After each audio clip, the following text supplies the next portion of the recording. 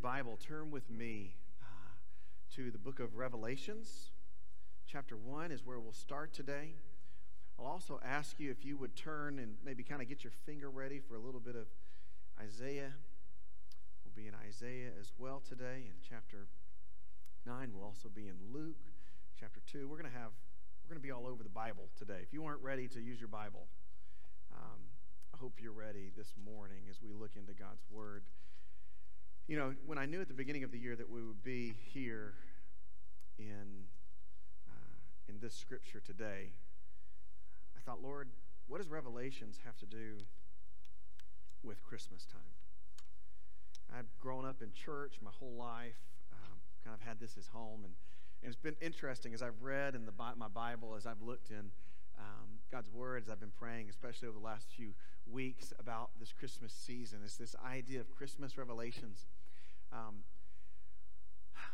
In my personal study, I've been in the book of 2 Kings lately, which is an incredible story, and then to go from there into 2 Chronicles this last week, I found myself seeing God's Word just open up very differently. I grew up in this context and thinking that Christmas is about one thing, about the birth of Christ, and it is. But in the midst of that, maybe not always digging in to the whole truth of Christmas, maybe getting caught up in some other pieces of it, and instead of allowing some of these other pieces of Christmas and my traditions to point me more to Christ, I just kind of maybe got caught up in those areas growing up. And I was thinking about that, and thought, Lord, this Christmas, I want to talk about Advent today. But Advent, we may think it means one thing when it really could mean something else. And as I was reading that in 2 Chronicles chapter 18, I'm reading this story about King Ahab, who was an evil king of Israel, and King Jehoshaphat. And he was a pretty good king in Judah. And Ahab says, hey, listen, you, king of Judah, come out to war with me, and let's fight the bad guys, so to speak. Now, this is all Cliff Notes version, 2 Chronicles chapter 18. You can find it all there. And Jehoshaphat says, well, is there a prophet that can tell me if this is a good idea? And Ahab's like, man, I have a prophet. This is my prophet. Listen to him. His prophet says, great idea. You should do this all the time. Jehoshaphat says, oh, that's great. Is there another prophet?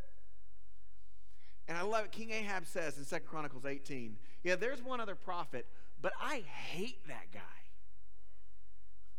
Every time he prophesies, it's never good for me. He only prophesies bad things for me. I hate him. Jehoshaphat's like, can I talk to that guy?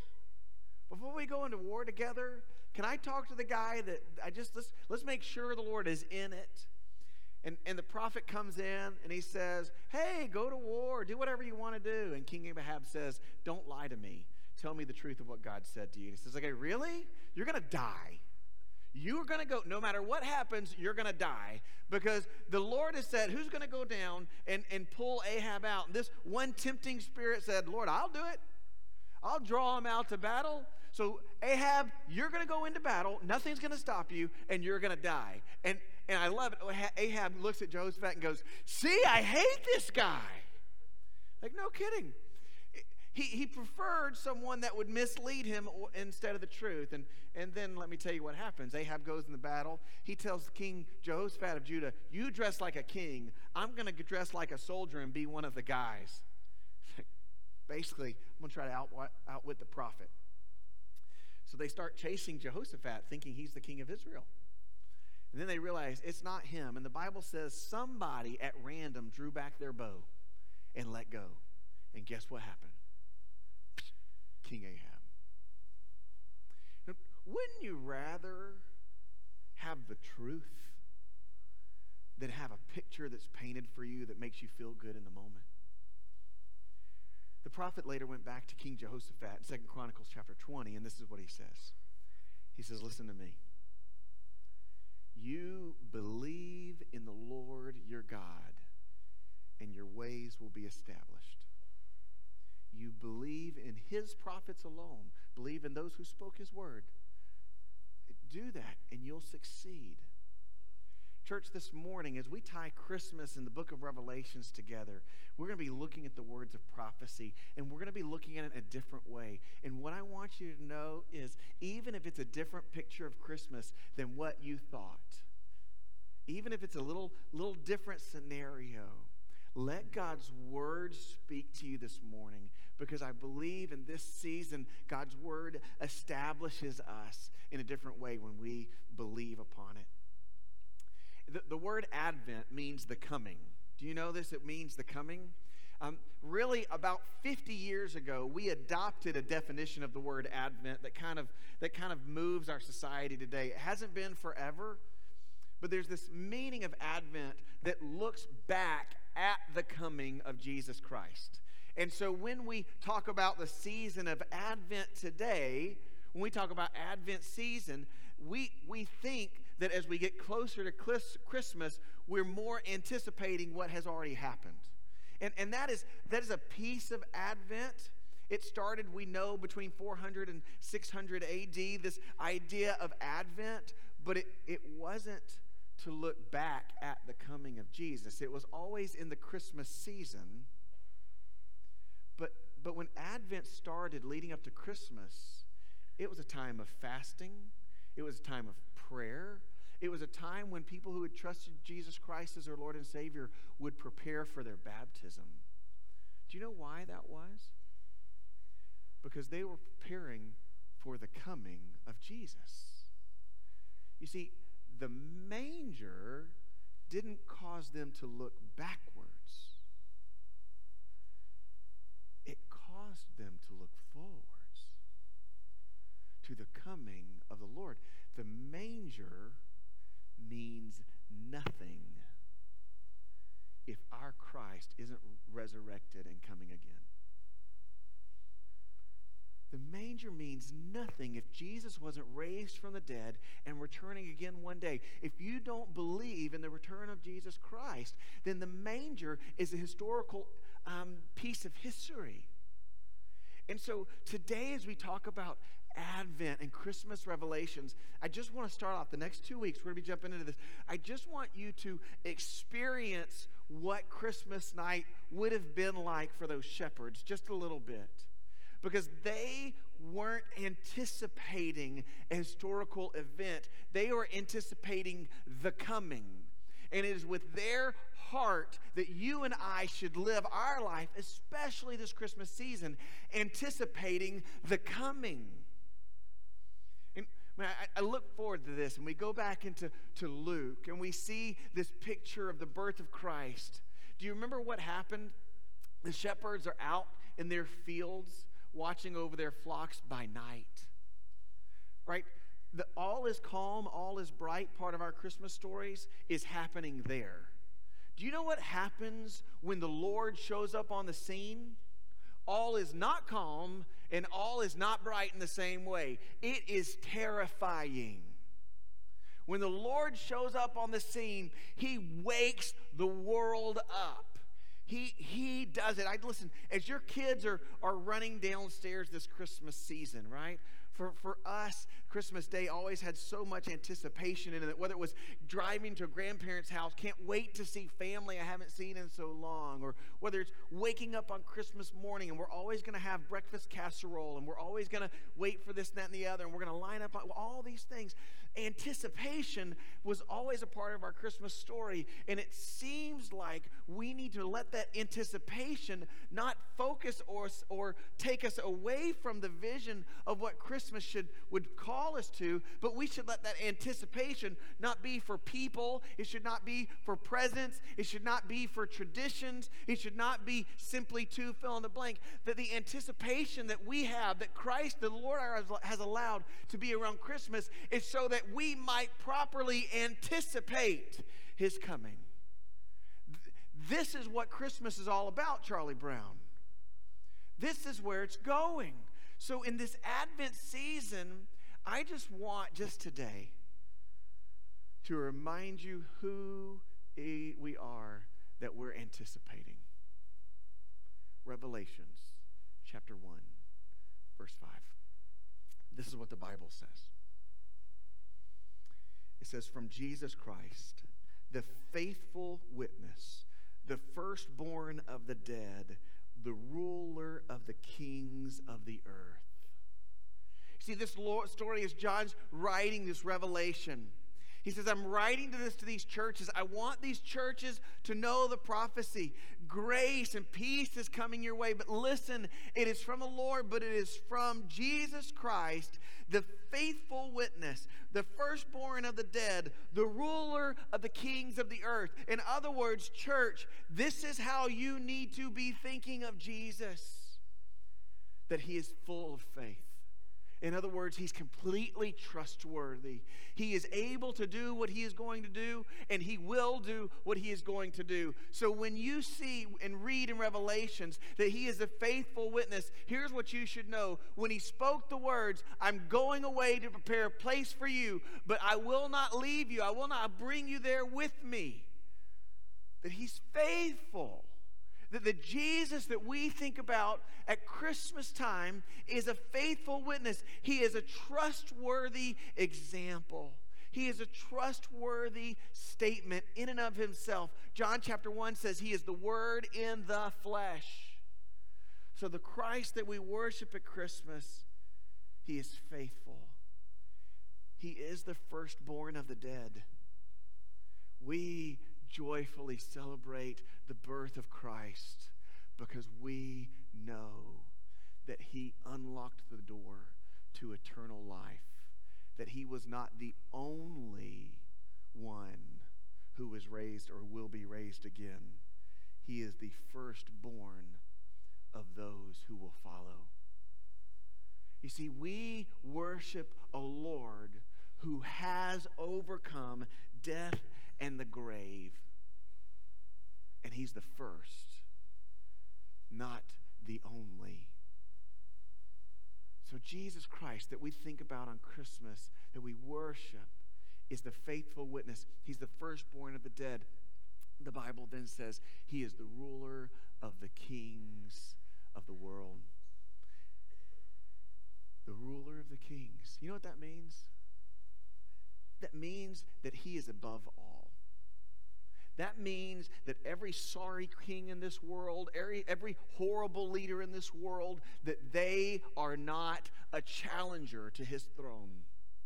That means that you and I, no matter what region of the world we're in, no matter what trials we're coming under, no matter how good a king or ruler is or how bad they are, none of them hold a candle to the Lord, because Jesus Christ is the ruler of those kings. All of those kings, every great name, every society will find itself in complete submission to Jesus Christ.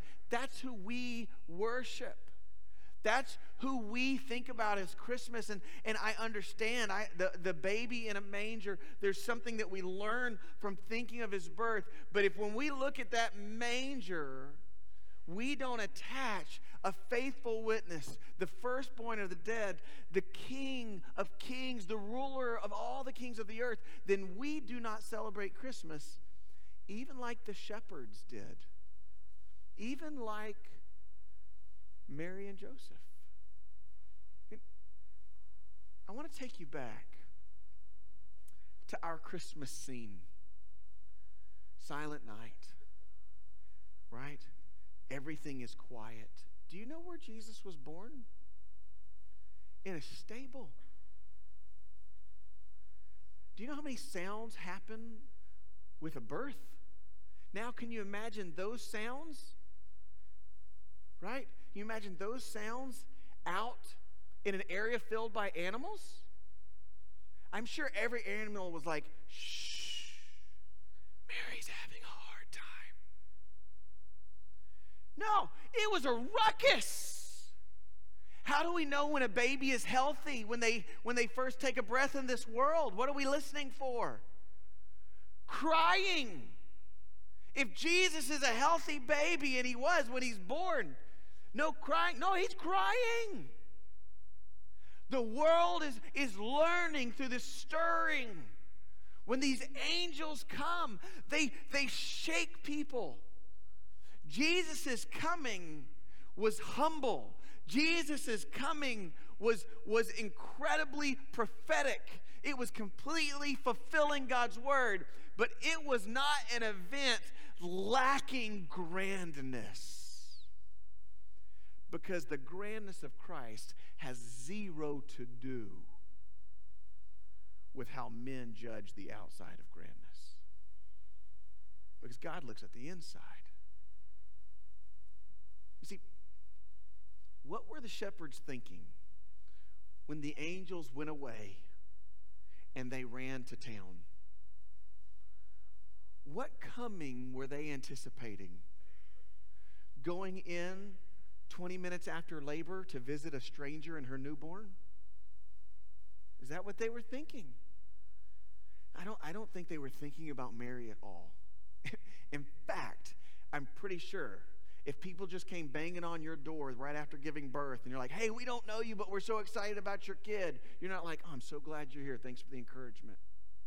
Right? It's not it. They're completely consumed with Jesus because Jesus is not some baby in a manger they can't just wait to cuddle and coo with. Jesus is the Messiah of Scripture whose coming they've been waiting on. Isaiah chapter 9, verse 6. Look in your Bible with me. Listen to what the Lord says. The Bible says it this way. Isaiah chapter 9. For unto us a child is born.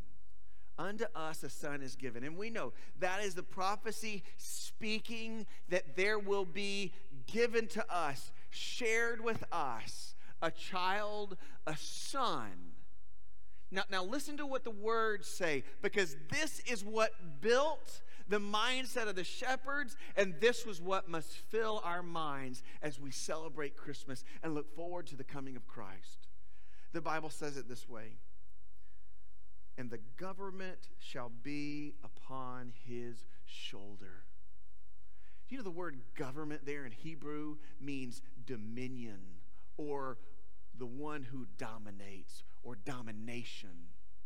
In other words, the coming Messiah, the one who we would be anticipating if we were shepherds, are one that everywhere he comes, he dominates. There is not a king, he will not dominate. There is not a problem, he will not dominate. There is not a victory where he won't completely win. I was talking with a friend on the phone about this week. This is Jesus, the one that everywhere he steps, it's complete and utter winning. And we talked back to Jacob the night he wrestled with the Lord. And the Bible says he prevailed. Do you know what the word prevailed means? That he endured. In other words, he survived. That's what it's like. When you struggle with the Lord and win, it means he didn't kill you. That's what it means. That's what it looks like. When you wrestle with God, he dominates everywhere he goes. So if you wrestle with the Lord and you are still breathing when he walks away, you win. Because he loves you. Because he allowed you to draw near to him. This Christmas, we celebrate the Christ who is the Son born to us, and dominion, dominating presence. It rests on his back. In other words, it goes with him everywhere he goes. And so these shepherds that night are saying, we can't wait to go see this dominating Son who's been given to us from God. And his name shall be called, the Bible says, Wonderful, Counselor, Mighty God, Everlasting Father, Prince of Peace. The word wonderful means I don't have a word to describe it well. It means I can't really comprehend it. John chapter 1 says Jesus came into the world and the darkness couldn't comprehend it, couldn't understand it. The Bible says that the one who brings dominance on his shoulders, this Jesus, not only is he dominating, but he's so dominating you won't be able to explain it. You won't be able to articulate it. But guess what? He is the wonderful counselor. In other words, he himself will make the inexplicable explained. He will make the inexplicable explained. His name shall be Wonderful Counselor. The Bible says, Almighty God. The word mighty means vigorous hero. That he is a vigorous hero. God himself is the vigorous hero. He's not waiting back for the battle to come to him. Everywhere his footsteps, dominance follows with him. He is the vigorous hero. Everywhere he goes, the world can't comprehend it. The world will hate him for it. But everywhere he goes, he will dominate and he will vigorously fight for the name of his Father, for the kingdom of his Father, and for the children of his Father. That is the Messiah these shepherds are waiting. They want to see, what does the vigorous hero God, what is that? What is he going to be like? What is this wonderful counselor? How is this going to work? And he's going to be everlasting Father. The word everlasting is very known to us. It just means into perpetuity. Into perpetuity, he will be the highest. And the Bible says this as it pulls it together. He's the Prince of Peace. Here's the picture that the shepherds would have been thinking of. The angels just told us that the Messiah of Isaiah chapter 9 was born. He is the one who will dominate everywhere he goes, and where he dominates, his wonder will overtake, and he will advise, he will call those who are his. He will be the vigorous hero of his people. He will reign forever, and where he dominates, peace will dwell. They started thinking about that. Here the shepherds are dominated by the Romans. Here the shepherds are eking out an existence, trying to figure out what's the next step. And the angels say, for unto you is born this day in the city of David, who is Christ the Lord. They would have thought in the moment, the dominating hero of our people is born, and he is more wonderful than we can comprehend, and he is more mighty than all the kings of the earth, and where he is, peace resides. How quick can I get there? Sheep? What sheep? Who cares about sheep? How quickly can I go? Because what Isaiah says is verse 7, the increase of his government and his peace will have no end. There won't stop. The shepherds that night are running in Luke chapter 2. They're running to Jesus, not to see some sweet picture moment that's silent and quiet. They have been anticipating this coming their whole life. And they're not going in awe to see a baby. They're going in awe to see a child that was given who will dominate this world for the kingdom of his Father. And peace will dwell with those who dwell with the King, because he fights for us. We do not fight for ourselves. This is the truth of Christmas. This is the Christ we anticipate. Revelation says it this way. Chapter 1, verse 5, the second half. To him who loves us and has freed us from our sins by his blood, has made us a kingdom of priests to his God and Father. To him be the glory and dominion forever and ever. Amen. Behold, he is coming with the clouds, and every eye will see him. Those who have pierced him, all the tribes of the earth will wail on account of him. Even so, amen. Church, listen to me this morning. The Bible says this very clearly. The Bible lets you and I know that this Jesus that we anticipate, this Advent, is for his people. We don't celebrate Christmas with just sweet memories. We celebrate Christmas knowing that the sweet memory of the past was the promise fulfilled for our future. The Bible says this about Jesus and us: to him who loves us. The dominating King of Kings and Lord of Lords loves you. The one who will bring peace and will fight the battles you struggle with loves you. And through him, Scripture says, he has freed us by the sin of his blood. How does our vigorous hero rescue his children? It started on a night as a baby, but it culminated with his death on the cross.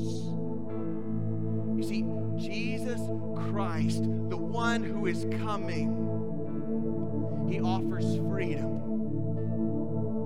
And he's able to offer freedom because everywhere he walks, he dominates.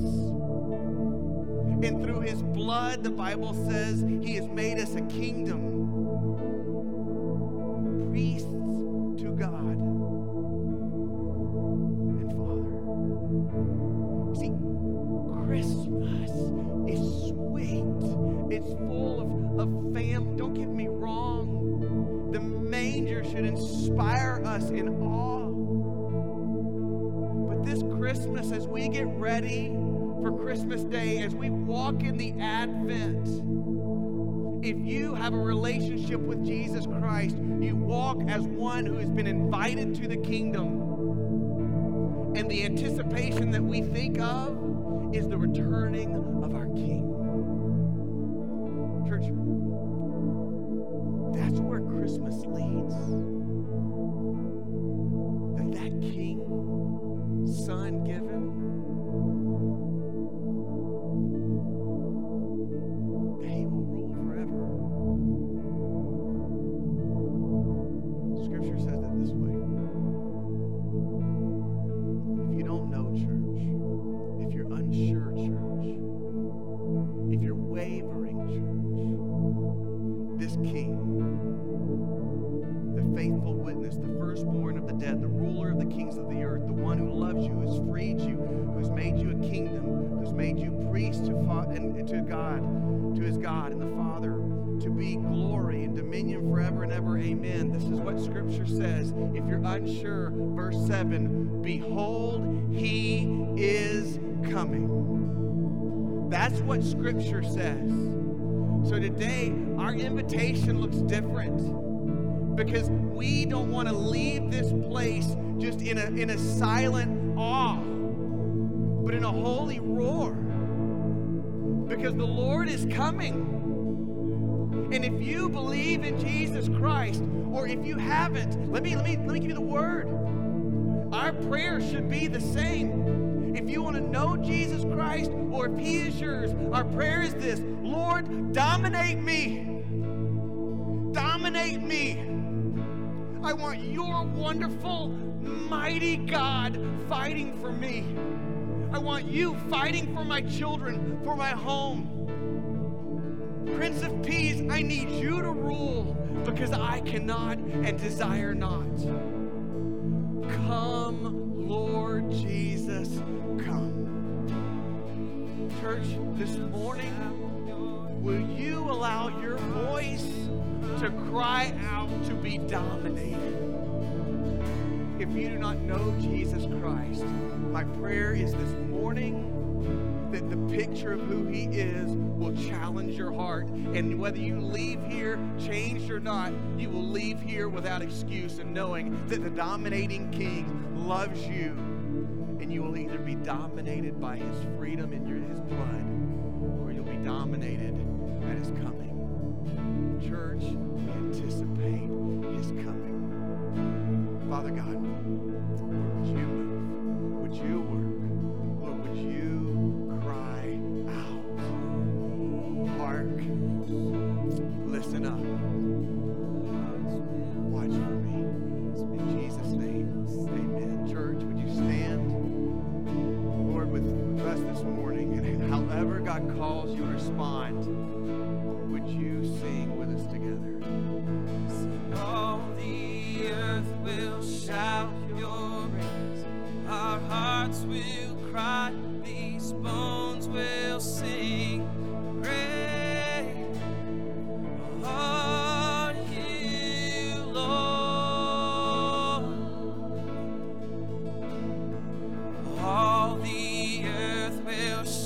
shout your praise. Our hearts will cry, these bones will sing. Great are you, Lord. Sing, all the earth will shout your praise. Our hearts will cry, these bones will sing. Great are you, Lord. It's your breath in our lungs, so we pour out our praise. We pour out our praise. It's your breath in our lungs, so we pour out our praise to you only. It's your breath in our lungs, so we pour out our praise. We pour out our praise. It's your breath in our lungs, so we pour out our praise to you only. Great are you, Lord. Father God, let it be your breath on our lungs, a place where you have already dominated, that lifts up our prayers to you. Father God, let this Christmas, our lives, be the imprint that our King has been here. Oh, Father God, we do not anticipate just the ability to talk about what you've already done in history. But God, we anticipate seeing face to face your Son again. Lord, we know he is coming. Father God, let your people be ready. Lord, this morning, do not let us think that we can leave the same way that we walked in. Do not let us pause to believe that we have the option of ignorance the moment we step out of this room. Lord Jesus, if there is a man or a woman or a boy or a girl who has not professed as Lord and Savior this coming one, Lord, would you reach down to them now? And as they leave, would you not let your words leave their mind? Father God, as Christians, do not let us think this season is simply about what has been, but about how what has been is a promise of what is coming.